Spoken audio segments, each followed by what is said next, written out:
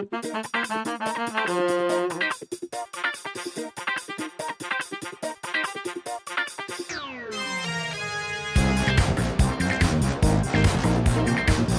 you, Dan Hartman, for your rendition of our theme, and welcome to episode 17 of the Champagne Comedy Podcast, where we talk about the best Australian comedy show from the 90s ever made, The Late Show, and other D-Generation comedy tidbits. My name is Matt, and joining this podcast today is Alison, Daniel, Kim, and Prue. Hi. Hello. Hey, guys. And you know what? We've got so much crammed into this episode today. We've also got another special guest reviewer, and because this person was complaining about all the times that I've gone, and yeah, so we've dragged him in, as promised in episode 16. Sucked in, you're here. Please welcome Stephen. Yes, live from New York on Saturday night. It is it is Rimshot Cop Stephen himself.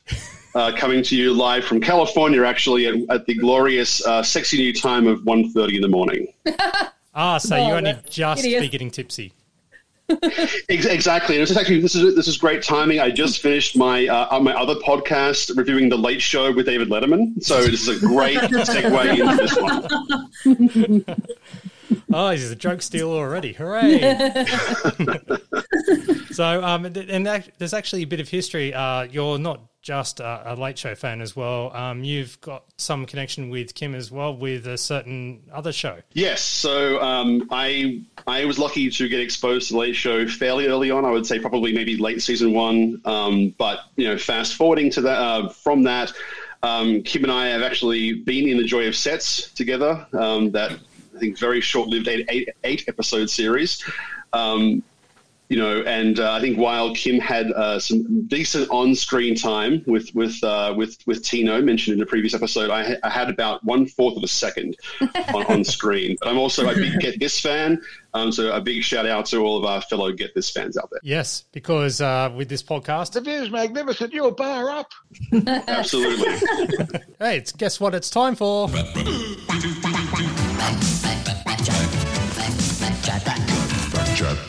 Yes, and you know what? We're going to go straight into our competition, which is the favourite quote competition, and we've got an extra prize or two, which I'll mention shortly, but here are the entries so far. Ooh. No, I am not the man from the Where's Wally books.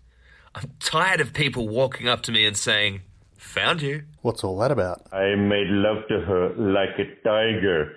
Good day from Dominic. How are you? Do you believe in mental telepathy? No, I hear you think. I may be ugly, but at least I'll never be as ugly as an Angela Webber. And now we've got another entry. You forgot the bad language. Shit. Oh, that's uncanny. I love it. Well, Now that's acting. Yes. Okay, now here's the thing. Because we've got so many entries for this, we're just going to allow even our guests who come on to actually enter, and that's actually Stephen. Yes, thank you. There was my timorous voice. I think that was maybe take 5. I really want to get the shit right, and before I send that to Matt. Well, it was very, very good. Very good. Yeah. Thank you. And because of your entry, we've got an extra prize or two in our prize pack. Now, you haven't seen these physically, but just to prove that these are legit, first is that Ripper album from episode 1. A real butt cheek. Yes, not mine. A book of fake tan. Sorry, I'm just trying to shuffle through as much of these as possible. The most awesome... He's actually holding them up to the microphone. Yes. Yeah. Unopened Any Questions for Ben DVD. Wow. Starring Mortal Kombat's Josh Lawson as well. So don't forget that. Yes. The D-Gen Bumper Book of Aussie Heroes. And I just realised I've got like a blurred background on my webcam. So, and I'm discussing this on the podcast, so it doesn't really help either. Also, Lucky Grills Hot Off the Grill tape, Volume 3. Out of a 6. Oh, wow. Yeah. Flemish Dog on Twitter has the entire collection. So, yeah. Now Matt, is that a cassette or a single? cassette. A full cassette. The full thing. Well, I can confirm Bargearse is too big for a single. Yeah. Bargearse is a C90 minimum, okay? Oh, yes. Yes. And here's 2 extra prize bits. Ready? I've got to do one there and wait for the sound effect to stop. It is Volume 1 and 2. No, sorry, not Volume 1 and 2. Season 1 and 2 of Utopia on DVD. Good. Yeah, and that's all thanks to Kim, who managed to rescue it from the bargain bin at the Australia Post Office before it closed. ABC store. I sent it via Australia Post. Yeah, sorry. It took about 2 weeks to get to Queensland. Yeah. Also Express then. Yes. So that's it. So all you have to do is record your favourite quote. There'll be plenty in this episode as well, and send it to champagnelateshow@gmail.com or send us a tweet at TLSchampagne if you need further instructions. At the time of this recording, thanks to TV Flashback AU, it's 26 years since the first episode of this broadcast. In an attempt to crack down on crime, the police department has created an elite new team. A team that speaks the language of the streets. Young, hip, in touch with the now generation. Funky Squad. Yes. I am such a fan of the Funky Squad theme song. It is so perfect. Yeah. I've not seen that since it aired originally. It does feel like the sort of the black sheep of the working dog / D generation family, and somewhat of a lost cult classic. Because it sort of came in sort of, I think, between Frontline and The Panel, if I got my timing right. That's and right. So Yep. right, and so it was only about, was it like 7 episodes long, I think? Funky Squad, before it became a TV show, it was a radio serial. Growing crime, the police developed an elite new team. A team that would speak the language of the streets. Funky Squad. Young, hip, in touch with the now generation. Funky Squad. Grant, Cassie, Sticks and Poncho. Together they are Funky Squad. Ooh, Funky Squad. Ooh. And I'm pretty sure that came out at the beginning of '94. I remember because I recorded them all. I actually got up. So I'm looking it up. It was 95, I think, wasn't it? It was April 24, 1995 to June 5, 1995. And in fact, it was 7 episodes, me being the nerdy pedant that I am. Pedantry. Steve, you've got some feedback for us too. Yeah, so in the I think episode 1 or episode 2, you all talked about the fact there's some link to a UK series called The Mary Whitehouse Experience. About 10 years ago, I discovered a show that I think most people know, but I always think people don't know about, called SCTV, or Second City TV, which was a Canadian sketch comedy show that you can definitely see a lot of D-Generation and Late Show sketches sort of coming through from the spirit of that series. And even though it's sort of been lost to time, never been re-released in its entirety, it starred, John Candy, Eugene Levy, Rick Moranis, Catherine O'Hara, Harold Ramis, Martin Short, and many others. And in fact, it's actually the series where I have a newfound respect for Rick Moranis. I always thought, the kind of like, the dweeby guy from Ghostbusters and Honey, I Shrunk the Kids. He has this amazing comedic depth to him. When you're alone and life is making you lonely, you can always go downtown. When you've got worries, all the noise and the hurry seems to help, I know.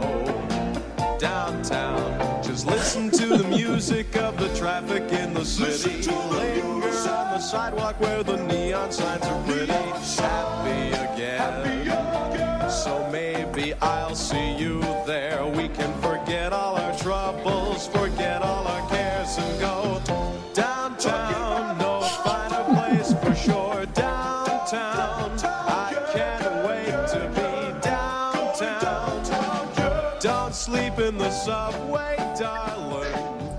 So that was Rick Moranis as Tom Monroe. Imagine a sort of very coiffed hair lounge singer character taking songs that actually a lot like Richard Cheese, for us Get This fans out there. And that was a recurring character of his on the show. I think one more we can listen to, a shorter one. in, again, given that Tony has also done this particular celebrity. Coming soon to SCTV, Taxi Driver with Woody Allen. A special presentation on SCTV's Movie of the Week. I know what you're thinking, that violence really isn't my thing, you know, that my idea of violence is like a pink shirt with purple pants, but I have to ask you something. Are you talking to me? I mean, there's nobody else here. I mean, you're talking to me? Who are you talking to? Woody Allen is talking to you in Taxi Driver, Thursday at 9 on SCTV.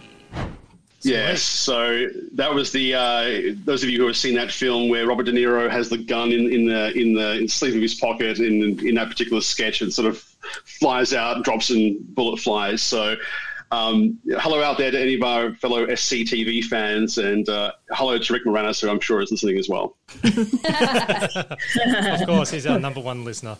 Yeah. The song sung by Tom actually reminds me a lot of SNL, kind of late 70s, early 80s.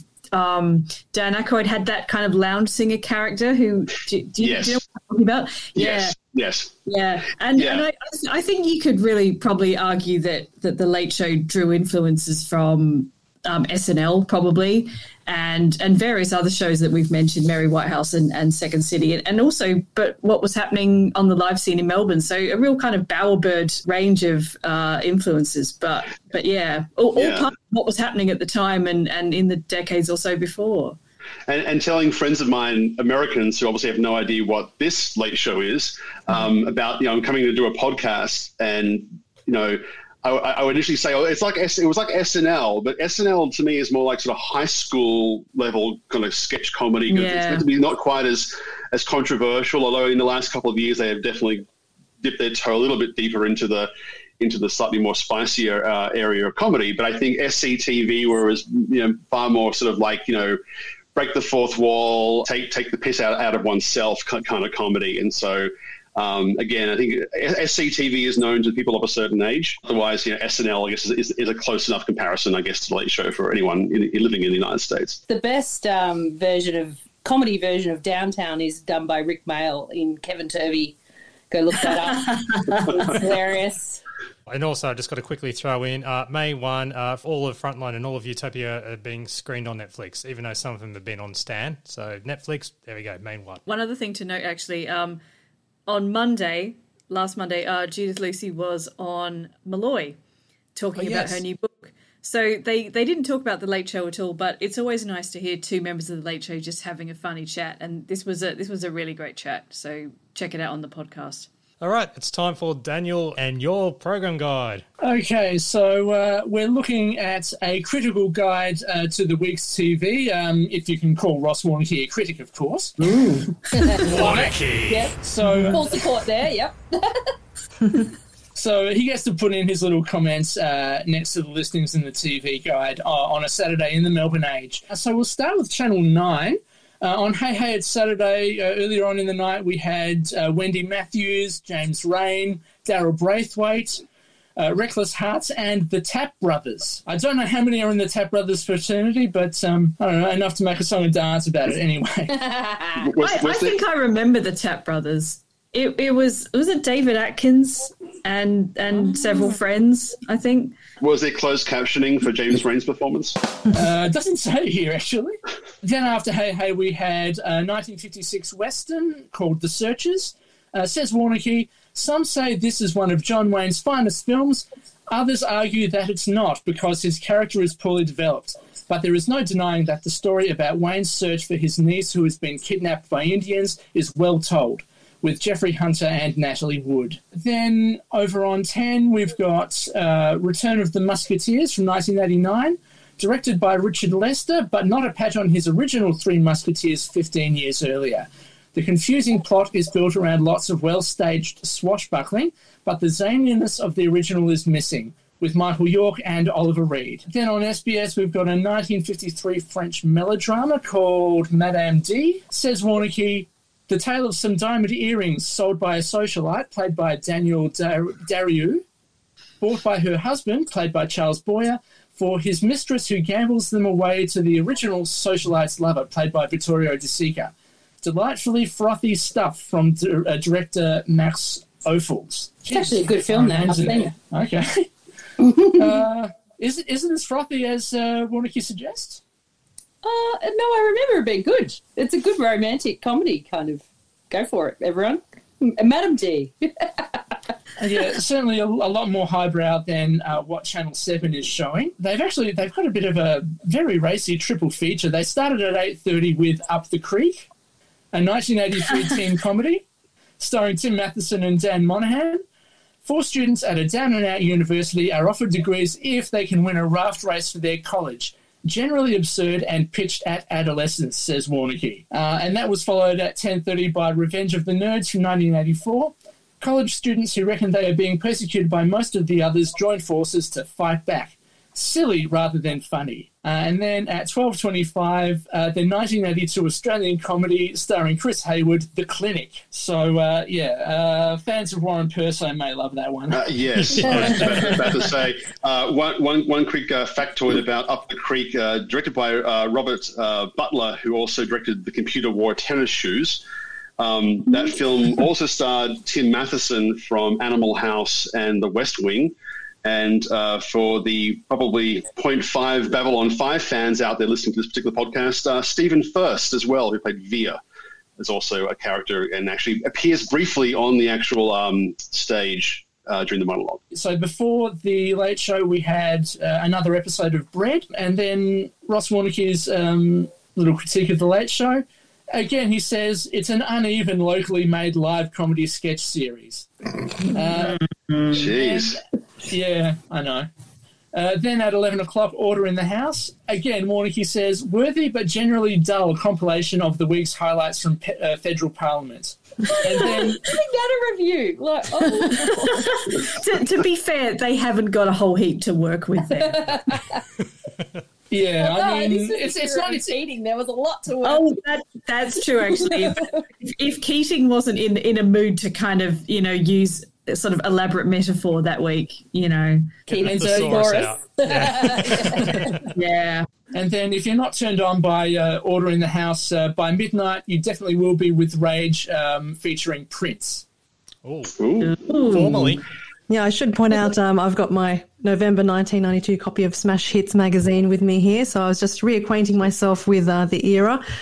Prince was in the top 10 with My Name is Prince, and in that particular magazine they reviewed his new album as well, Love Symbol, and number 1 was Achy Breaky Heart, unfortunately. So I think 1992 had some fantastic hits and a few ones that we may like to forget. I'd say 95% of the songs are really good. And just quickly, with the American flavour coming from myself, on that particular night, Saturday Night Live had special guest Michael Keaton, who would have probably been promoting Batman Returns, with musical guest Morrissey, assuming he actually turned up.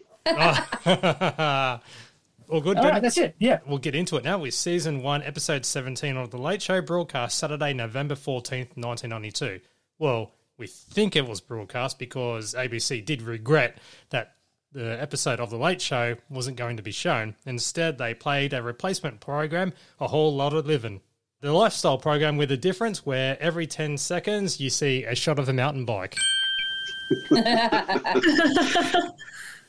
What a fantastic caricature of those lifestyle shows at the time, which which later on in the show we'll see even more of that.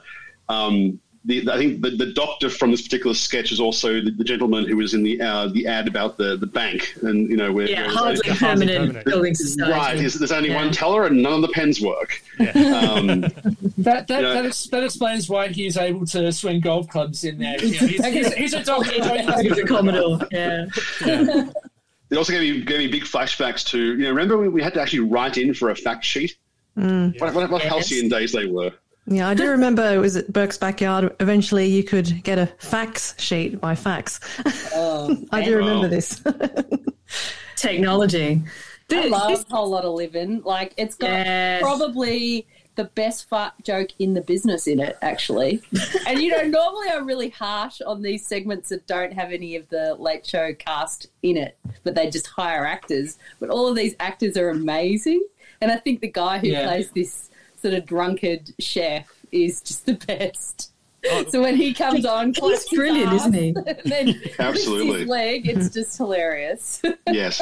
This chef character, his name is Keith. He's a kind of mashup of Keith Lloyd and Bernard King. So he's both drunk and camp, and he's absolutely brilliant. But this whole sketch, it seems to go on for about 4 or 5 minutes, but it's absolutely crammed with gags, like, and really rapid fire as well. And it just cuts from one thing to the other. And you know, just when you think they've run out of ways to use the mountain bike, it comes back again. You know, it's brilliant. The only part of it which I felt was out of place was that sort of somewhat juxtapositioned sexual harassment bit towards the end of it, which felt slightly out of place compared to the flow of the rest of it. And I was thinking, wasn't quite sure what they were trying to do apart from convey the obvious message. Well, also, I feel like that sexual harassment part was more poking fun at the format of lifestyle shows, and in particular things like crappy dramatizations. Yep, totally agree. And this is a very crappy dramatization. You know, like you've got this kind of old boss and a young secretary, and he's like really massaging her shoulders in a really creepy way, and it goes on forever. But also, is this also the first showing of what was basically Wallaby Jack in Tommy G going through a trash bin with the syringes coming out, and you can hear the audience being horrified at that. I don't think that was actually Tommy, though. No, I don't know if it was, but it was a really great stunt glove or whatever it was. Yeah. With syringes on every finger. Yeah, he was the environment reporter. But you're right. I think you can see the kernel of the idea of Wallaby Jack in that character. And also, just back to the chef, I love that the recipe is a little bit Audrey Gordon-esque, like, because if you look at it, it's actually a great recipe. Apart from the uncooked rice, but it's like that actually would go down a treat with the truffle oil and sun-dried tomatoes, which just like that's so 90s. Like that's so 90s food wankery. Yeah. Yeah, it is a fantastic. It's a fantastic sketch, but I do remember at the time being annoyed because I was wondering where all my favourite Late Show cast members were. Going, oh, why is this still going on? But it is, looking back at it, it is fantastic. Yeah, they poke fun with all sorts of parts with the format. So, you know, talking about osteoporosis.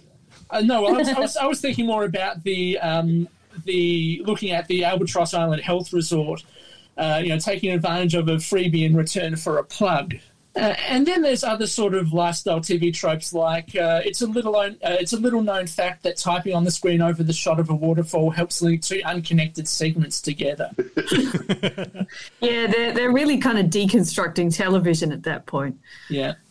Although, mind you, there was quite a glut of lifestyle TV to deconstruct because you had Burke's Backyard, you had Healthy, Wealthy and Wise. Channel 7 had one earlier on the Saturday night hosted by Trisha Goddard called Live It Up. But they were really wailing into the wind, weren't they? Because this was the beginning of the end of TV. Like, you can forget about scripts and actors. Remember how we started the season of The Late Show and they were taking the piss out of Cluedo, and it's like it's 6 months later or something, and now you've just got shit on TV, and you can forget about the fun times of Cluedo because make a risotto. Or what was that guy, Huey? He just always made a ragu. Remember that? Ian Hewitson. Yeah, he would just always stew up some veggies and throw in some beef and just sit back and drink a bottle of wine. There's your ragu. Back in those days, there was a big glut of lifestyle programs, but these days there's entire channels full of this stuff now. Well, and also the irony being, as we, again, I'm sort of getting forward promoting a little bit here, but, with high interest rates, godlessness and whatnot, it's like, you know what? Don't go there. Don't go there. Don't mention interest rates. No interest rates. Take some band on this black hole. Oh, pardon me. Cool. Well, after the opening titles, we've got the opening remarks with Mick and Tony missing their couches. And this is where your program guide really comes in, Daniel. You've proved that they were really live because they switched over to Channel 7 for the Boob Fest. Although, mind you, it would have only been the last half hour of the movie, so I don't know how many boobs they would have gone past in the first 90 minutes of the movie. When they showed Channel 7 on the screen with Up the Creek, and Tony was absolutely loving it because he is that big movie nerd, they ended up talking about unemployment figures, and then they were giving... I've got the paper. Yeah, I still love that. He lives for pantomime. 1,500 pages. You needed Egyptians to help you take it back. Now it's like, I've got the paper. Well, that's a platform for re-election, isn't it? That looked like fun. Can I give that a go? Yeah. The paper. He lives for pantomime.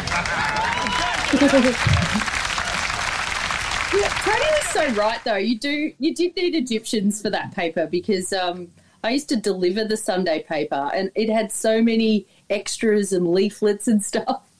And my mic was so overladen that I lost control of it once and crashed into a wall. Oh, my God. I said, no more Sunday paper delivery for me. And then they start pointing out that John Hewson forgot the words to the Australian national anthem. Do you remember this at all? Anyone? No. I don't, no. Yeah, and then, they were suggesting that, they could go a more popular song like Ted Mulry's Jump in My Car. And that's when Tony starts pointing out, who uses the word girt and everything like that. And other songs they could use, Cold Chisel's Cheap Wine, or let Mick suggest something. Oh, Australia, you're so fine. You're so fine, you blow my mind. Australia! Australia! Australia, what a pity. It's a good anthem. It's a good... I still sing this, by the way. Trying to explain our anthem to an American, girt being one of those words, and I'm not even making that up, is difficult. And I just always wanted to break out Tony Basil's Mickey because it just feels a better fit. Yeah. Have you thought of trying the Push Bike song, Stephen, which is another of the songs that they suggest as our national anthem? Which that, I have to admit, I had no idea what that was. So... Riding along on a push bike. Right, yes. Yeah, that one. Every time I hear the song, I remember that, but it was just like, I guess it's like a black hole in my memory. I just never recall it until I actually hear them singing that song. I think I'd sing this song at school. That's just made the promo. Thanks, everyone. We can pack up and go now. Yeah. Guessing this is where Camilla Parker Bowles was kind of seeping into the news because Tony references Mick. The photos, all the love tapes that they're going to release of Mick being with Camilla. Squidgygate. Yes, it is. That's it. So other than the opening, we have News Desk with Tommy G, and I won't do the boom tissues, mate. So, thank you. I'll put my gavel down and my air horn to one side. So, all right. But News Desk with Tommy G and President-elect Bill Clinton chases one man in America who didn't vote for him, and this is all footage related. So, and British and Russian leaders agreed to become official pen pals as they trading little books. China's Deng Xiaoping struggles with new Poppy McNuggets. So, yeah, you know what? Yeah, that's come on. it. Do it. That deserves the boom tish. Come on. All right. There we go. But that's more or less in reference to a little bit later on with Gareth Evans. Although, mind you, the footage that was used was kind of funny enough on its own because it sort of showed that old person. Basically. Well, he's got some food in his chopsticks and they fall off the chopsticks, basically. I mean, Deng Xiaoping was very, very old at this point. So, probably a bit senile and unable to eat so easily. Yeah. Thanks for being my vocabulary for me, Alison. Anytime. So political unrest in Victoria with thousands of marching against Jeff Kennett's workplace reforms and police were stretched to the limit. And this is where Tommy points out that the horses with the goggles saying that they're short-sighted. And poor horses. They're only just protective goggles. Anyway, Jeff Kennett is accused of by workers of right-winged tactics and Kennett's cabinet denies that, and that's when they showed footage of, I'm guessing that's the neo-Nazi group in Melbourne.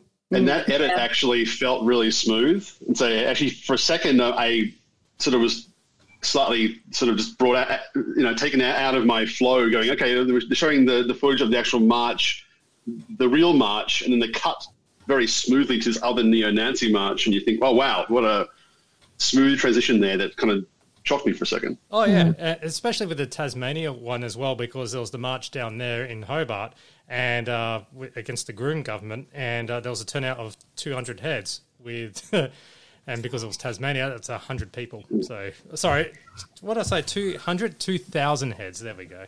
Still 100 people, though. Yeah. Fix it in post. It's fine. Yeah, fix it in post. If anyone's wondering if people still make those types of jokes about Tasmania, my daughter had a magician visit her school this week, and he made a joke about someone having several hands when they held out their hand to participate in a trick. So I was like, that's the second joke I've heard this week that insults. And Tom goes into instant defense mode saying, come on, 18 shows in, one Tasmanian joke, I think we're entitled to it. Yeah.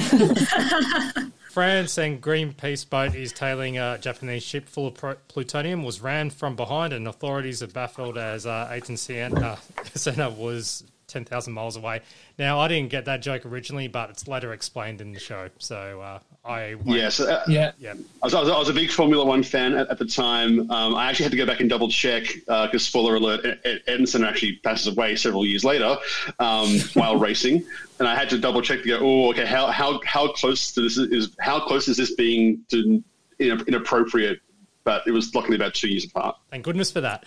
And now, England. Anglican Church agreed that women can be ordained as priests. However, women can only have a limited role in celebration of the Eucharist, with a woman... washing up scene of the Eucharist cup. Nice.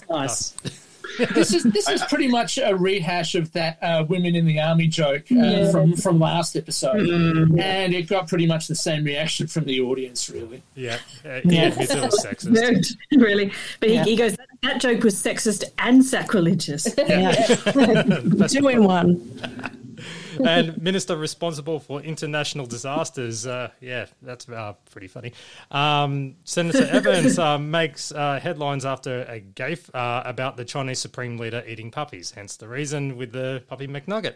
Evans, Rob, tries to make the correction, saying that he was out of context. We were at an informal drink session when I made the puppy joke, and I was quite clearly speaking off the record, off my face. I was pissed, clearly pissed. I was doing that. I was singing sea shanty songs. Yes. There was a lady from the puppy joke. I was absolutely. I'm still recovering with Barocca's. Yeah. Rob in this bit, like, I love it. It's just like he goes to town with it.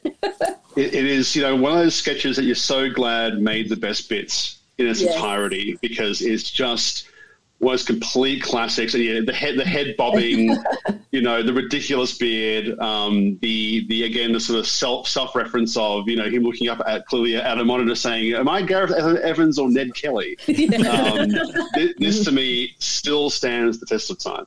Yeah, I love the way I like the bit. I'm going to deconstruct my own impression. Notice how he does that, and he's shaking his head. Notice how he does that. Yep. There's some really brilliant timing in this as well. Like he sort of goes and the puppy joke, and then sort of carries. That's right. Yeah, his descriptions of how pissed he is, and just great. And apparently, the governor of Hong Kong's dog was missing. Answer number 27 with black bean sauce, according to the sketch. Yeah. Don't encourage him, please. Yeah.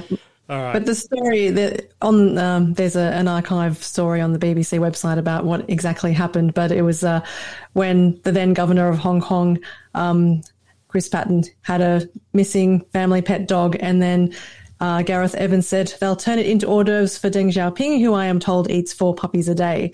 The article goes on to say that fortunately the senator was spared any serious repercussions, as his comments were greeted with a very undiplomatic sense of humour. The Chinese embassy in Canberra stated, "We are unable to comment on Mr. Deng's culinary habits, but 4 puppies a day seems a little excessive." So we were so easy on Gareth Evans as well. He got away with murder, that guy. He had an affair. He just was a dodgy... To be fair, the affair didn't come out until after he'd left government, I think. Yeah. Yeah. The third anniversary of the collapse of the Berlin Wall, and in celebration there was street theatre, stone throwing, German folk dancing, fun run, and a bonfire with footage accompanying all the descriptions, which was basically a violent protest. That's pure Tommy G. Yeah, pretty much making the most of whatever footage he could get, probably. Yep. Showbiz. Bob Geldof is in Australia for a publicity tour, and you have Geldof, Tony, every time he talks, he gets censored due to swearing. What are you doing back in Australia? Well, quite frankly, Tommy, I've got no idea. There's some kind of problem with the sound. No, Bob, it's just we're having to beep out any offensive words that you might say. Oh, sorry. I'm actually here to interview your Prime Minister, Paul Kate. Bob, could you please not use that word? That is so great. I mean, that a very subtle political joke interweaved with a very good impersonation of Bob Geldof. It's a double banger there. And also, Tony is wearing the loudest blazer I think you could ever find in any costume department. Like highlighter fluoro yellow with all this like splodgy orange shit all over it. I think that must have been left over from a Natural 7 routine or something. There is a lightweight human interest story, according to Tom, and Ron Jackson has been working on a fully restored World War I Sopwith pup for the last 7 years, and he finally got the flight. Yes. With shocking plane crash footage tacked onto the end. A very typical Tommy G joke, that one, cutting to a polar opposite of the intention sort of shot. I really hope whoever was flying that plane that crashed got out, because I reckon if they had been in the plane when it hit the ground, they would have been dead. Quite a dark joke, really. And now we have a commercial from Shonkstar Records, the hits of Doctor Hook, none of which matched the footage. This felt like this could have been made any time in season 1, and they were just trying to fill in time to me. I just felt kind of out of place. And also, I'd say almost like a sort of classic D-Generation sketch. Could have also been made for the pilots. It felt dated even in 1992.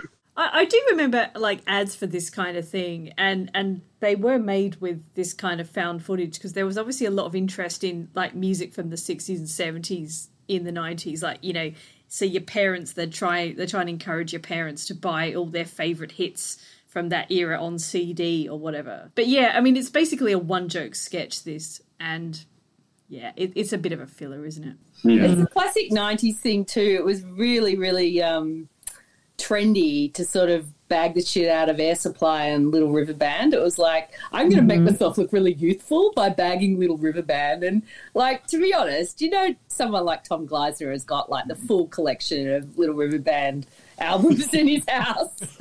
Like, he's not fooling anyone. He's not exactly swapping it out for MC Hammer, is he? Yeah. I mean, he actually he appears in that sort of, in one part of it was another 5 in a row where they also mock Little River Band, like Tommy G up there in the wheelchair with the beard. This is a sketch from Second City TV of an ad for a record of Jerry Lewis sings Bob Dylan songs. Hi, I'm Jerry Lewis. Bob Dylan has always been a protester, not only to the fashion of his times, but the trends of his day. And that's simply marvelous. So when Paramutual Records came to me and said, hey, Jerry, whoever you want to record, would you just do? Manilow would be good. We should give Barry a call? And I said, I want to do Dylan, because he makes me feel good a lot. And that's why I chose his stuff to be on my album, Lewis Sings Dylan. Oh, yeah! No, it ain't me, babe. No, it ain't me, babe. Wow! Anyway, I wanted to share that one. That is such a spot-on impression, though, I've got to say. Yeah, that's Martin Short playing Jerry Lewis, which he does several times in Second City TV, and it's always gold. That particular sketch is actually about 3 times as long, but I wanted just to sort of compress it down to that. They're onto the stage now with Santo. Now, this one is definitely a Santo fan favourite. Yes. Yeah, this one was. He's just. It's a nice little setup for what he leads into, because he does talk to the audience, and he just throws Wog left, right, and centre with this, and ends up queuing up about how a whole lot of living doesn't relate to them, and cue healthy, wealthy, and woggy. Yeah. One thing I was absolutely impressed by, and still am to this day, is how accurate that title card was to the actual healthy, wealthy, and wise. The the sort of animation where intentionally it's not smooth, like it's meant to be sort of shaking a little bit, but very high quality. And I think, wow, how much of their budget was thrown into this one 5-second graphical shot. It was very accurate. I do remember that. Maybe they knew who did the original and they just substituted Wise for Woggy. Guys, I want to talk about this segment, right? So, you know how like Santo's dad comes on and says, if you have a car accident, get out and go, we pledge. What does that mean? What? It's an insurance scam. It's an insurance scam. Yeah. In the way that, we've got the Tasmanian jokes about Tasmanians having 4 heads or whatever. The joke in that era was, that people from, I don't know, Greek or Italian backgrounds or whatever, they were always scamming the workers' compensation. If they tripped over at work, the joke was that they would try and sue the company for millions of dollars or whatever. And, it's not really true, but anyway, that was the joke. And so this is what that refers to, basically. I mean, this whole thing feels very endearing, but only a sketch that only, like, Santo could pull off. And I think that, in current day television, you couldn't use the word wog that much on a live sketch. So, again, I think it's a good opportunity for the product of its time soundbite. A product of its time. Available now on Spotify. Yes, and you can hear the audience reaction with the with the veterinary advice with the all you need to get rid of your neighbour's pet is this can of pal and this the broken glass. The audience is shocked. And concrete, don't forget Bruno's backyard. We just have to concrete everything. There's no grass whatsoever. Yeah, I have to say, considering my dad's side of the family is from an Italian background, as a busy wog, I can say that the concrete is very relatable, as is the Auntie Salvina saying, you must get fat, you have to eat. You're too skinny. You have to eat. You're too skinny. The house that's in the renovation tips we've seen before because we used it in the Things Wogs Never Do sketch. In fact, you might be able to spot Santo in the bottom right-hand corner. It's been repurposed in this Healthy, Wealthy and Woggy sketch. Nice. I think the one thing that doesn't really hold up well for me, and I think this is why it wasn't actually kept, I believe, in the best bits, was the sort of scene after this, which was the dancing, the pull out. No. Okay. I stand corrected. This is pure Santo pornographic material. If you don't know what this is all about, then you just have to take a seat and let the ladies enjoy. That's the ladies fair. were enjoying very much, yes. That is very, very fair, yes. And now here's the Santo porn where he turns, saying that he loves romantic music like Sergio's 4. Dresses up like the lead singer of Sergio's 4, or at least on the front cover. And he also says, I can't believe I'm doing this on national television, by the way. Yes. And lip syncs to An Angel and Stay With Me to 2 women that he pulls out from the audience. You wish you were one of those girls, don't you, Prue? Yeah. Oh, it's so lovely, isn't it? And I do love the way he sort of romantically dances with this girl from the audience, and then he just sort of flings her off the stage. Now that first woman, I think this might have been mentioned on the DVD credits. I think that's a young Marique Hardy. I thought that too. Wow. I thought that as well. Maybe this is the beginning of the audience being largely industry. Yeah, to anybody who's listening to this, if you're in the audience of the Late Show, let us know. Tell us what it was like. Being in there, seeing the stuff that, might not have made it to broadcast, because we would love to hear it. And absolutely. When Santo does wrap up and, when he sings and the subtitles come up, talking about garlic breath and stuff, the olden days again, but the audience members do sing again as well. Here's a bit of it. From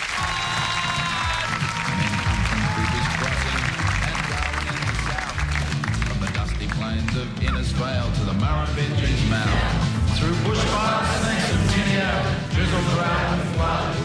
None of those will hold them back when someone cries out loud. Now, they weren't as good as episode 16. Men come from Cooper's Crossing and Darwin in the south. From the dusty plains of Innisfail to the Murrumbidgee's mouth. This felt more forced. Totally. Yeah. Like one big group of people came as a friend group in 16, all knew the lyrics, all just kicked that off, and they just pulled the sound from the audience into the live show. But this one felt more like maybe they tried to get the audience prepped in advance for it, and there was a little bit of like stage fright, cold feet, and just didn't quite feel as good as the previous episode. And they put the camera on them. Yeah. It's the olden days thing, and that just felt so daggy. Like, I do like how they hovered over that bloke when they said buxom wench.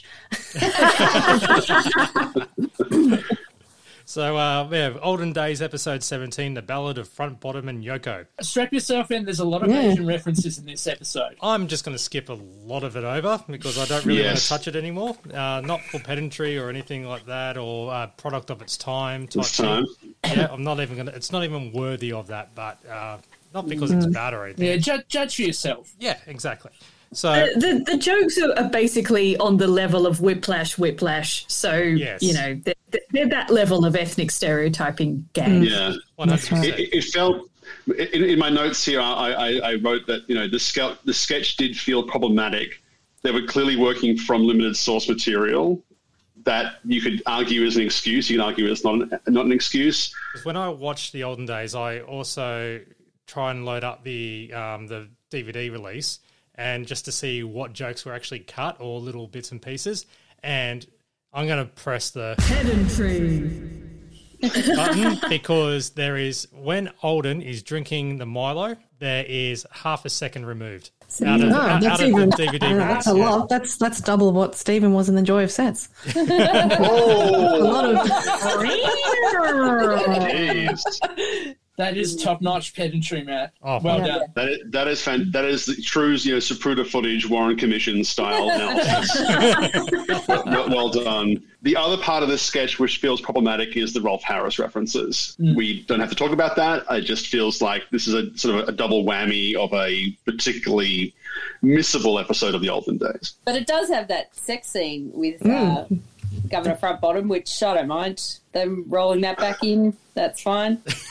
that was quite raunchy, really, wasn't it? You know, he got lucky. Fireside shagging with Yoko Ono. With a woman. Yeah, with a woman. Yeah. That part, if you want to talk about problematic, it's everybody going, it's with a woman this time. Sort of implying what we're all, Well, I think it really removes the subtlety of the sort of general emasculation of Governor Front Bottom. Yeah. But after confirmation that Front Bottom did sleep with someone, there was this joke. You got the leg over? Yes, I did. All three, as a matter of fact. That's called back to the Rolf Harris thing.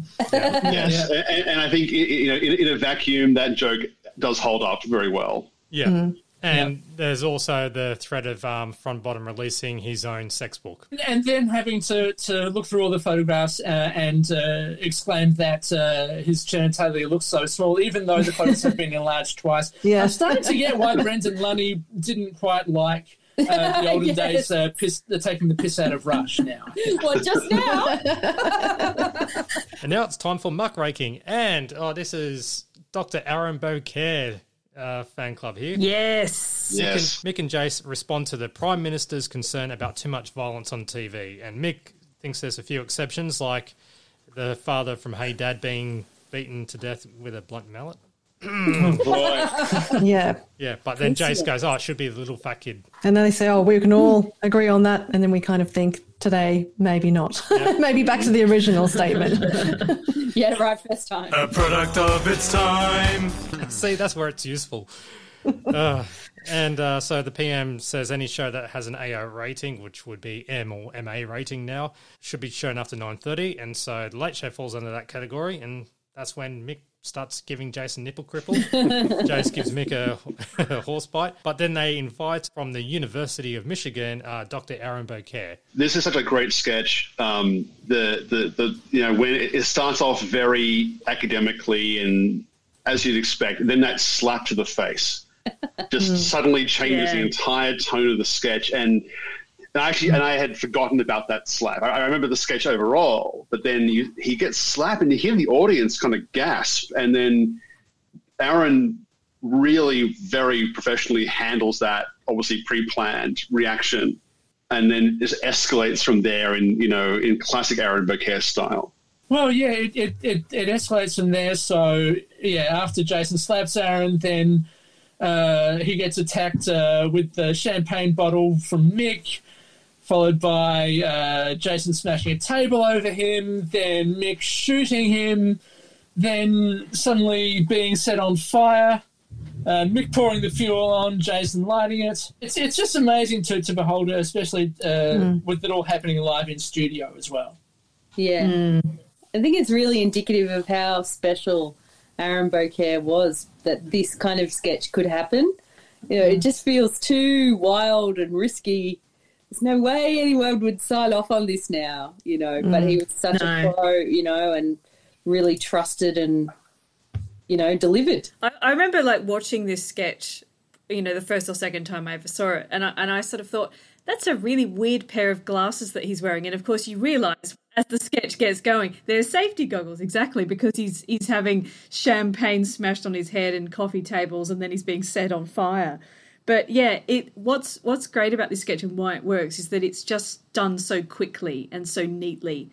They just go from one thing to the other, and you barely notice that it's escalated suddenly to the point where they're setting the guy on fire, and then right at the end they're threatening him with a chainsaw. It's the speed and the pace of it that just makes it work. It's such a classic. Yeah, it's great, especially the chainsaw at the end, because he's off screen, so it's all just assumed what's going to happen to him, and you've seen all of this horrible stuff happen to him, and you can only just imagine what's going to happen next that they can't show on TV.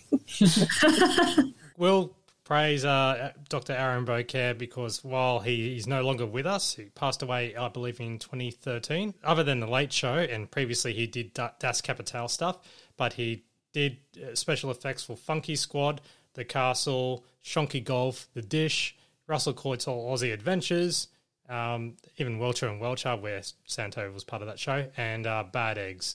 So there's plenty of other Australian shows that he did. He was well regarded. It's great to see this sketch again, and great to see that he was part of ongoing Working Dog and similar projects. The next sketch. Now this one, I don't even remember this one, but it was a marriage guidance counselling with Celia McDowell, played by Jane. She was expecting 4 couples on this weekend marriage counselling retreat. Car full of men turn up saying, "Is this the Heaven's Gate marriage counselling?"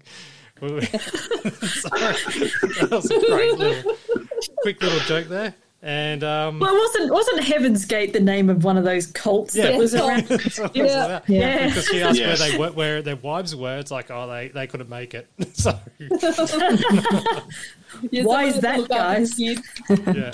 So, and the workshop turns into basically an unofficial boys' weekend. I don't know how I feel about this. I'm trying to like it. I'm trying to find the spirit of the sketch, and I get that they're just depicting these, ochre blokes who are shit house of everything, but I just didn't like it. I just couldn't. Me either. They shot several sketches when they were at that. Was it Jason's family property just comedy before camp? Yeah, comedy camp before they made the Late Show. And the famous one is the Wild Men sketch, which is pretty good. And of the ones that they shot there, I think this is probably the weakest, which is probably why they've left it to the end. But really the kind of the jokes are sort of a bit rubbish, like, Jane's standing there and one of them's looking up her skirt and saying, "Oh, she's got red knickers," and that's kind of the level of the comedy. So it's a bit disappointing. But I agree with you. It's very derivative of Wild Men, so I understand why it's been let off. But it's the same setting. They all seem to be wearing the same flannelette shirts as well as Wild Men. Yeah. I think they've slightly swapped hats or whatever, because I think someone else has got the beanie on. But there's also a bit which I noticed where someone pulls out an old school mobile phone, one of those ones with the big thing. Three on the back. I had one of those. Spot that? Yeah. Here it is. Babe, of course I love you. Babe, I love you. I told you that. Yeah, as soon as we get home. Yeah, that was a great night. Oh, yeah, you go. No, really? All right, I'll see you when I get back. Okay? Love you. Love you. Bye. Trevor, it's your wife, mate. That was the one I hated the most. That one sucked. That was what was, I guess, called the Gordon Gecko mobile phone, because it was so massively chunky. Those of you who watched Wall Street back in the day. I think the only thing I really liked about this sketch, and I'm sure all of you would know more content than I would, it was great to see Jane leading a pre-recorded sketch, despite the fact that the base material didn't hold up. That was my only real sort of major positive thought about this. Yeah. I just, do you know what else I hated was the headlock that Tommy G puts Jane in, and then later he says, like, treat him mean to keep him keen, and he does this with his fist. Yes. Yeah. You know, I'm trying to get into the spirit of it, but I just felt like saying, fuck this, you know, I just didn't go with it. It's just a bit off. It's the thing with, I think, most comedy is that some of it is timeless, but quite a lot of it is ephemeral. A very fancy word for a product of its time, of course. But this would have been acceptable back in '92, but 30 years down the track, it's a bit off. I think this is probably tolerated in 1992. Not acceptable by today's standards completely.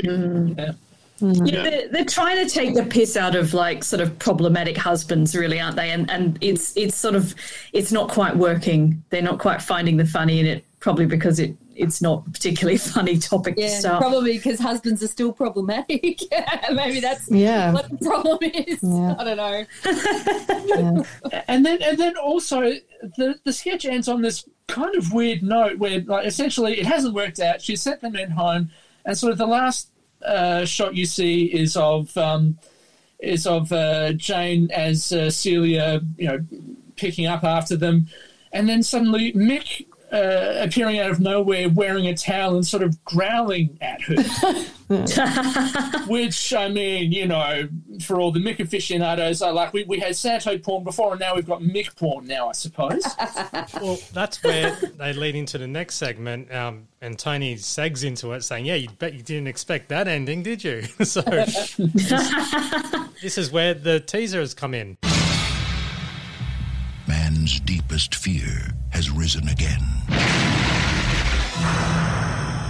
Jaws, the revenge. This time, it's personal. For undiscovered masterpieces of the cinema, Jaws the Revenge, the fourth installment of the unsuccessful... the fourth in the decreasingly popular Jaws series, as Tony this is the movie is also known as Jaws 87 in Japan. Oh, God. I found that out from Flemish Dog on Twitter. Unfortunately, that means you have to go through Jaws 1 through 86, which is a hell of a movie.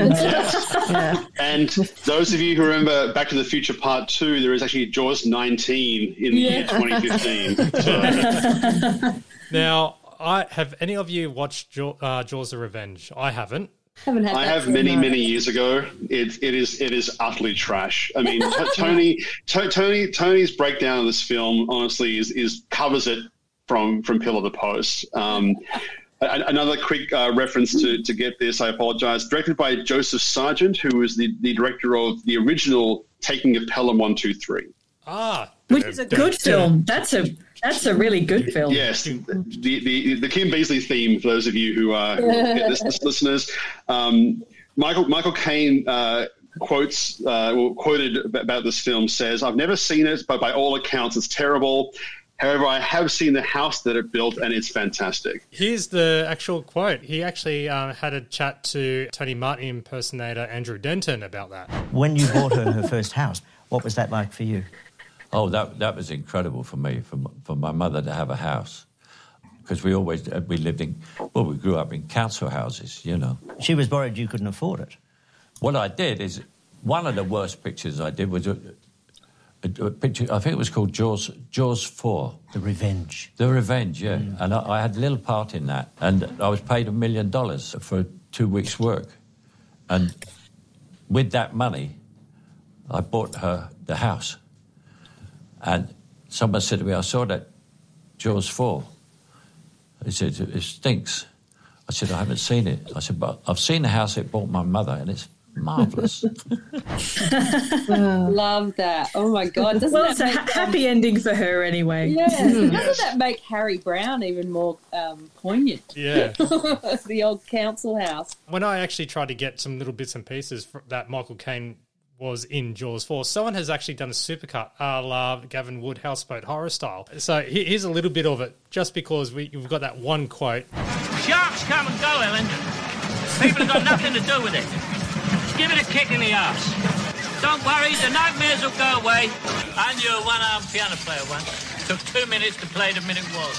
I said to him, where's the disinfectant? He said, I've left it in town. So I said, what are we going to do? So he says, I'll tell you what we'll do. Come back at lunchtime. All the flies will be in the kitchen. And it goes on for like 2 more minutes, but that was roughly 30 seconds worth. And it's just him saying punchlines and jokes throughout the whole movie. He sounds like an old school comedian. Yeah. He got paid $1 million for it. 2 weeks' work. And yeah, I'm still amazed looking at the program guides from last week that, this must have been inspired by the movie being on TV last Saturday night. And God, he's got some funny lines in this section, doesn't he? He rips it to shreds. I love the bit just like the shark. Part fish, part piano accordion. Yeah, part shark, part piano accordion. Yeah. So I actually showed this particular part, like this sort of segment, to a colleague of mine who was a massive movie fan, and an American, absolutely loved it. He's also seen Jaws: The Revenge, and again said, this is the best possible way to view it is actually through this quote unquote review. It's a truly terrible film. I think that Tony's rating of 3 Dolphs and a Rutger is probably too high. In my opinion. Yeah. There's also quite a good line, and he describes the shark as having all the realism of the ghost train at Luna Park. If you want to watch this segment, it is available on YouTube, because pretty much every time that Jaws: The Revenge has been on TV, I've tweeted it out, because I'm pretty sure there's been a couple of times where it's been shown on SBS Viceland in a series of bad movies. Oh, I do love the line. I do have to mention a few lines that he says that are so good. I love the way he says the cast has just accepted that the shark has reassembled itself. And also the bit where the shark has broken into her apartment and checked her diary and followed her down to Hawaii. And he brings out that map. The map, yeah. And got her there. Yeah, and mentions that the shark gets there first. Yeah. Which is the ultimate sort of gap in the plot line. One last thing, Matt, is that those of you who have a serious interest in movie soundtracks, the soundtrack for Jaws: The Revenge was actually released in 2015. So go to your local Brasher store now to pick it up. Fantastic. All right, and we have the next sketch, which is Rob. Rob sets up on how particular musicians get their start. For example, Chopin, and it's just basically a routine all about Rob as Chopin. No, Chopin. Yeah, Chopin. I'm just thinking Chopinzy right here on ABC. Yeah. That's right. That's the one. So, and yeah, this looks like it was written by Rob because he's very into it, I should say.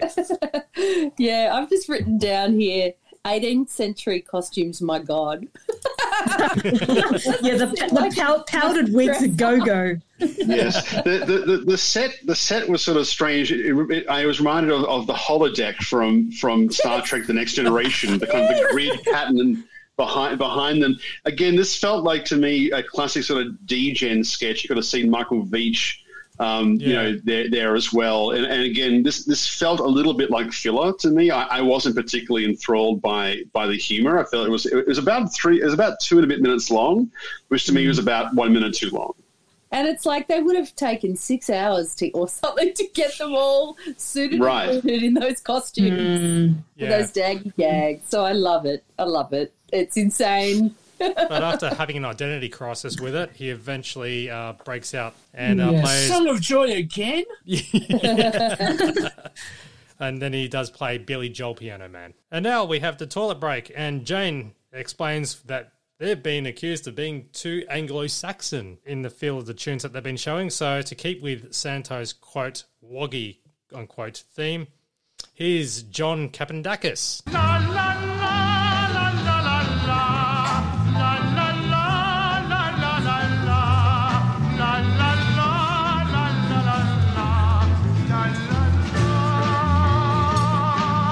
God, there's more Lars in that than the Eurovision Song Contest, isn't there? He's got a pretty good voice, actually. He's a taxi driver, apparently. So yeah, well done to John. But I love that kind of 1960s drumming in the background going on as well. Yeah, it's good fun.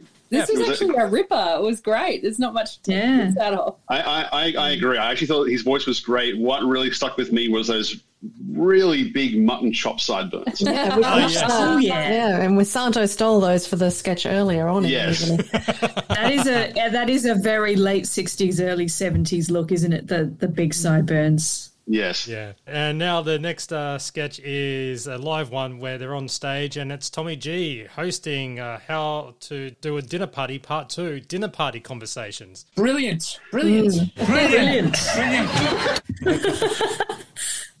I was actually wondering who the two actresses were, obviously apart from Jane. I couldn't easily figure this out. I thought Daniel's very deep dive into the information here may have pulled this out. The one sitting between Rob and Santo looked very familiar to me. I couldn't quite pick who she was. Same. The blonde woman, I know who she is. Her name is Janie Anderson. And she actually used to date, I think I'm right about this, both Matt King and Greg Fleet at different times. But she was a sort of comedian actress herself, and I remember she had a show that I saw at the Adelaide Fringe in around 98.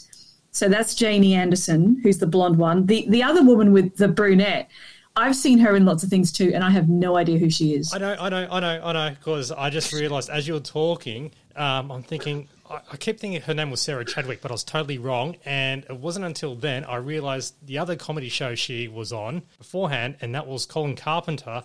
And then, bam, Vicky Blanche.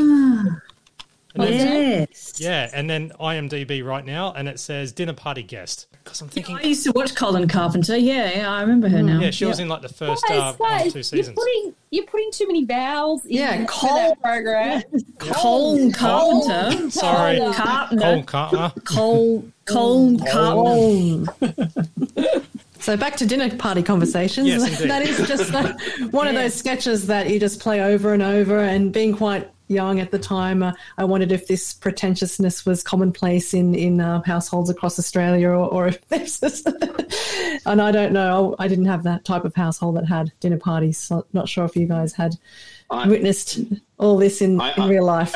As an adult, I've definitely seen the spoiler in many different situations. Someone who really wants to... They suck the air out of the room every time there's any positive story. My family had a lot of fucking dinner parties, and I think not literally. I actually think that they killed it for our generation, because we're shit at hosting a dinner party. Like, we don't do it. Like, no thanks. Let's go out. Like, let's not create a mess at home. Well, the other thing is, of course, we don't have big enough houses because we can't afford them. So, even in some cases, we don't even have dinner tables. So nobody does dinner parties anymore. No. All we ever do nowadays is get on Google Meet and record podcasts. That's right. Pretty much. That's a typical Saturday exactly. night. Yeah. Look, we're all too busy drinking lattes and eating avocado toast. We can't afford big houses anymore. Yeah. There are some extraordinary lines from Rob as the spoiler, talking about, have you read the book? Oh, it's twice as good as the film.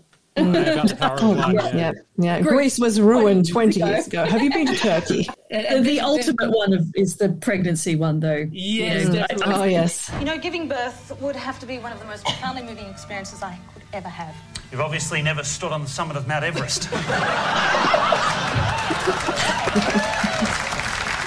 That would have snow on it because it's winter. Brilliant. Tall mountain. Yeah. All the more funny to me that those two had 5 children together. Yeah. That must come up a lot.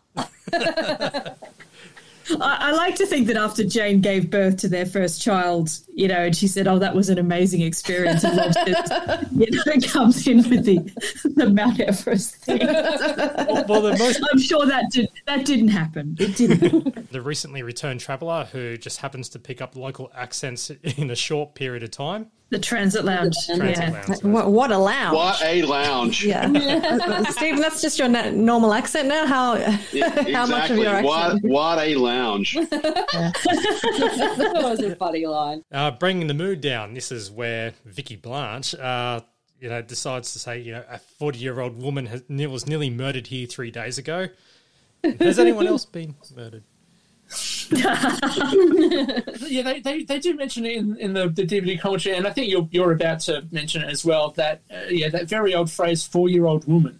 Yeah. Yes, yeah. she misspoke. No, 14. No, that's later. I heard 4. Oh, right. Well, I thought it was 4 too, but I wrote down 40 just in case I heard it wrong. But everyone else has picked it up, so I'm going, I was right then. Yeah, and talking about enjoying a great meal, and there's on the other side of the world 2 million Somalian children are dying of starvation.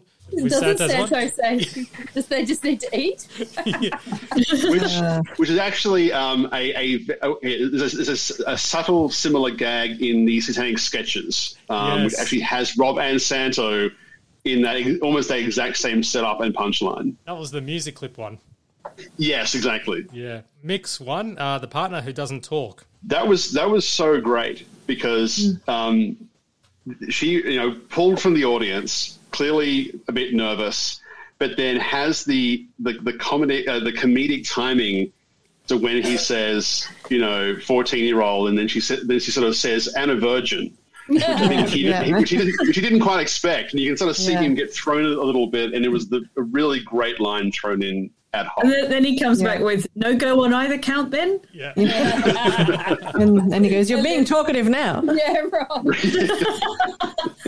Slightly problematic joke that, asking for someone who's 14 and a virgin, but, we can move on. Yeah, exactly. I think the good part about it is that the audience member, like you were saying, Steve, is like, she's got it, like she's got the upper hand.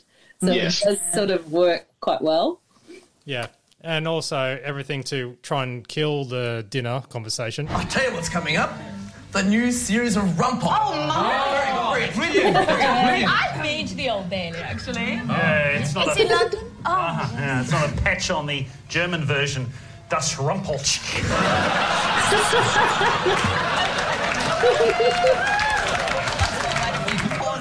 Television. Oh, don't forget Dateline on SBS.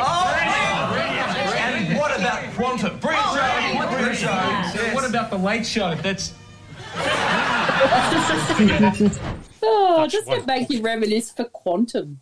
What a great show that was. Yes. Other than the dinner party sketch, we have Piss Week Science World. Oh, I love Where this. the future has never looked so pissy.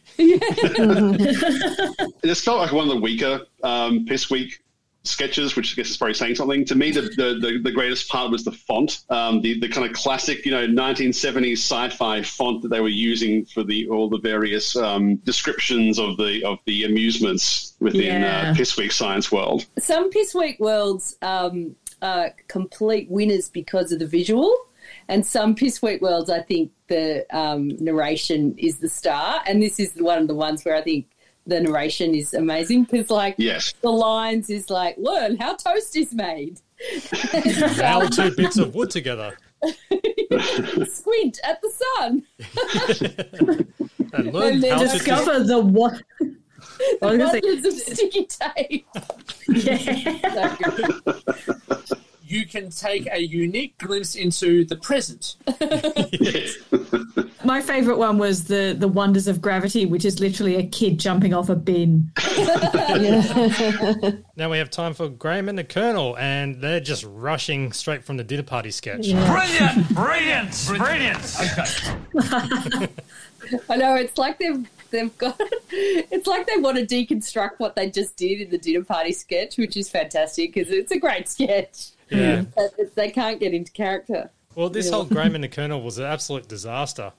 Yeah. In the best possible way. I mean, at one point where I think one of the early jokes they did, and you hear the groan from the audience, and then they both kind of pause and they say, "Can you hear something?" It's like the air conditioning. So other than the Prime Minister's 11 cricket match, where the Colonel thought that he was older than that, that's where that groan came in. That big one. Yes. Adelaide Grand Prix, they congratulate Gerhard Berger and they farewell Nigel Mansell. And Senna is pursuing a career in dodgems. Now, I looked up what they were referring to, and now this throws back to the news desk at the very start, where about the Greenpeace and Japanese boat type thing. Here's the actual bit where it happens in Adelaide Grand Prix. Listen carefully. Now, both go out! Senna was destined not to finish the Australian Grand Prix. Yeah, it's a chicane. Yeah, Mr. Whippy. Well, I mean, Farley, Murray Walker, who actually passed away just a couple of weeks ago. Actually, I really enjoyed the pre-recorded mini vignettes they had of at the supermarket and taking the bins out and just constantly running into each other. That was fantastic. Yeah, I did like that. Well, this is where that big blooper came out, so I'll just play it. Graham, how much? I know you're listening when you do that. Graham, how much are those cars worth? $750,000. That's a lot of money. That's a lot of money. And they don't even slap a no, hang on. They don't even Hey, there was a sixth person at that dinner party. They leave their cars on the side of the road and they don't even slap a car. This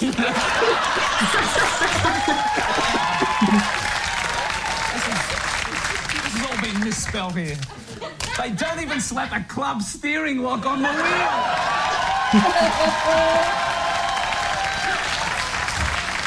Can you believe that?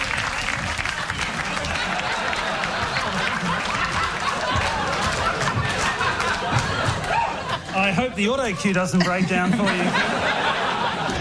you. Just throws the script towards the camera as soon as he's managed to spit the club lock line out, and gets congratulations from a few of the other cast members. This actually, I think, is why this segment is so great placed at the end of the evening, because their energy is probably waning a little bit, and then the fact that things clearly go off the rails, and then Mick comes up and pats Santo on the back, and then sort of like walks off camera again, and it's this kind of camaraderie of like, it's okay, mate, just keep going kind of thing. And Rob and Santo, I mean, in every segment of this particular character sketch that they do in the series is always just so sort of free-flowing, and they just let mistakes kind of just wash over them, and they keep going and they push through it. And it's always very funny.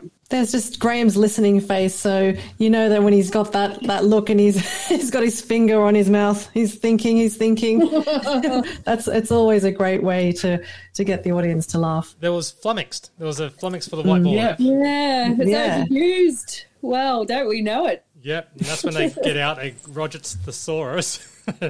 And the Colonel goes, that's outdated, and he brings out the Keating's thesaurus. So it's more or less about Paul Keating's put-downs, really, and goes, look up words up for Senate, unrepresentative swill, and leader of the opposition, rancid conservative. Yeah, you don't get such florid put-downs like that anymore. No. So I once showed someone, like an American, a supercut from Order in the House, coming up next, of Paul Keating jabs at John Hewson and at other Alexander Downer and others, and people are gobsmacked at Americans are gobsmacked at the level of insults that fly between the Prime Minister, the head of government, and other members of the Parliament.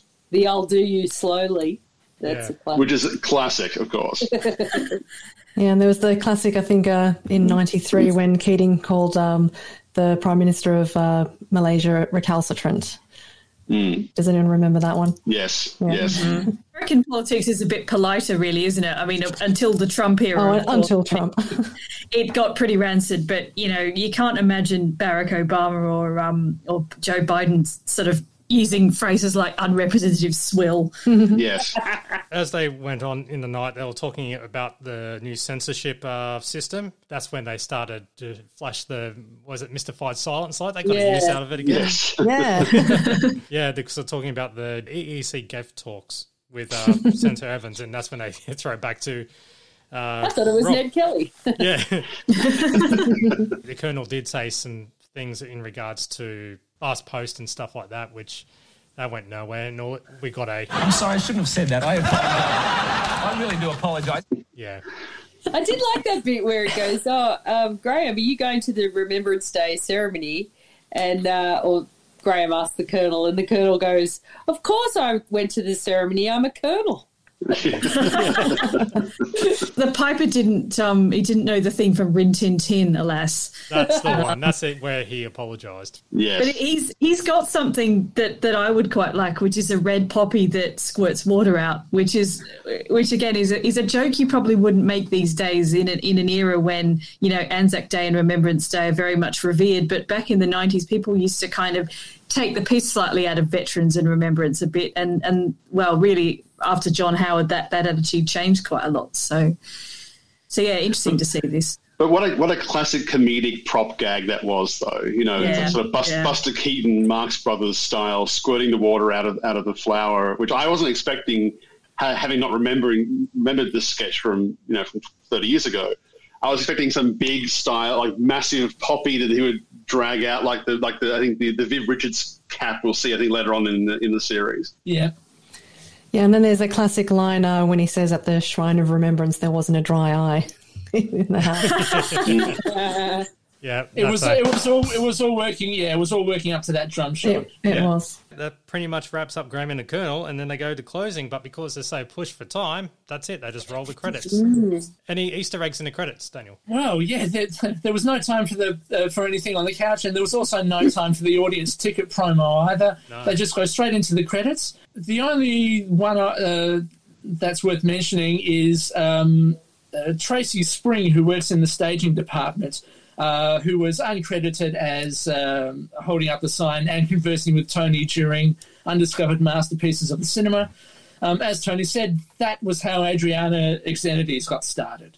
Yes. There's also a funny credit for Michael Hirsch. I don't know if you've got this one, Daniel, but I wrote it down. It's healthy, wealthy, and Yiddish. So following on the theme of lifestyle programs, a reference to Michael Hirsch, who I'm assuming is Jewish, based on that. That's interesting. Oh, Hirsch. Makes sense. Oh, of course, yeah. I also noted that this episode had 8 pre-recorded segments and 7 live segments, which felt... without going back and actually counting the previous 16 episodes, feels very pre-recorded heavy. Yeah. I don't know. Maybe I think it's always like that. I think that's about roughly what the ratio is. It's a bit half and half, really, isn't it? Because they need a break from the studio stuff, so they mix in the pre-recorded. But one thing I did spot about this episode is how early in the episode the olden days is, because normally it's a bit later in the show. But yeah, it really was quite early in the show in compared to the general running order. Yeah, you bring up a good point, Stephen, about what the ratio is between live and pre-recorded. It's not something I've ever thought to go back and calculate. Yeah, I sort of wonder how it compares to other programs like SNL, for instance. Yeah, I mean, SNL has definitely become more pre-recorded dependent. Because I think I just up there, just sheer schedule of shooting and rehearsal, but a lot of SNL, which is also 90 minutes too, as opposed to 60 minutes, is a lot. Still a lot of live sketches, also a lot of commercials. So it's it's SNL. Normally, what they've got like sort of maybe 3 or 4 pre-recorded things, and the rest of it's all live sketches. Yes, in the last 10 years, they've added something called the SNL Digital Short, which if any of you have seen any of the sort of Andy Samberg, Lonely Island music sketches, that's become very prominent. But they definitely are doing more pre-recorded stuff than what they would have back in, say, like the 90s, comparing to when Late Show was out.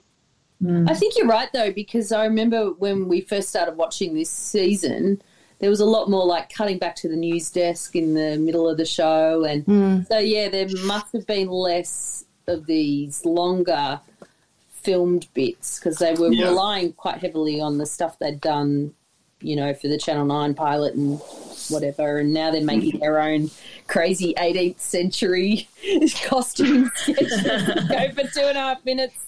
Now, before we wrap up, because that is the end of the episode and also the podcast for this time anyway, we still got a few more. I've been working on something during the week, and only 2 people know about this, but I'm considering releasing some really limited edition stuff for this podcast only of some merchandise. Now, this is going to be visual here, but I will put a tweet out for it if we all agree upon it. Now, this is... I can see a bit. Yeah, I can see it. Okay, well... Oh, yes. Nice. Yep. Okay, it's a Warneke, Fidgen and Oliver notepad. So to write down your bitchy thoughts about things that you see around you. Yeah. So there's that to send in your letter to the Green Guy. Yes, and also a pedantry. Yes. Very nice. Coffee mug. Now, when you put down the coffee mug, does it have my voice saying pedantry? You know, that would be fun. So it'll be pedantry. That's the one. Yeah. Nice. So, if we all agree upon that, I might release those just for this podcast. So you can call them products of their time. Yeah. Yes. Oh, nice. That round of applause. And a... Thank you. Unless anyone's got anything else to offer or anything. Two very quick thoughts, Matt. Sure. First of all, the gravity equation in Pissweek Science World was G equals the square root of hx cubed plus 2, which is clearly just a nonsense formula. And with my Rimshot Cop hat on, we've had 3 rim shots this episode, so I think that's a reduction down. I think that was down from about 50 from episode 16. Fantastic. How do you define a rim shot for the uninitiated? Please do this. Do the sting, Matt. There we go. That's 4 now. Yeah. Okay. Oh, man. See, I just call that a badum tush. You know? Yes. Yeah. So, that pretty much wraps up episode 17 of this podcast, the Champagne Comedy Podcast, as well as Season 1, Episode 17 of The Late Show. So, feel free, as I mentioned at the very beginning, if you made it this far, well done, to send in your favourite Late Show quote. And yes, Steve, yours is part of it as well, so well done, mate. Send it to champagnelateshow@gmail.com or tweet us at TLSChampagne and visit our website, champagnecomedy.com. So I just want to say, other than my name is Matthew, thank you so much for joining us, Prue, Kim, Daniel, Alison, and Stephen. Thank you so much. Thank you. It's been so great. Yay. Yeah, great to have you. All right, and we're seriously running overtime, so it's time to sign out. Thank you so much. Catch you next time. Make sure you subscribe and give us a 5-star rating on iTunes and all that crap. Just the 5 stars. Bye. Bye. Bye. See ya. Catch you next episode.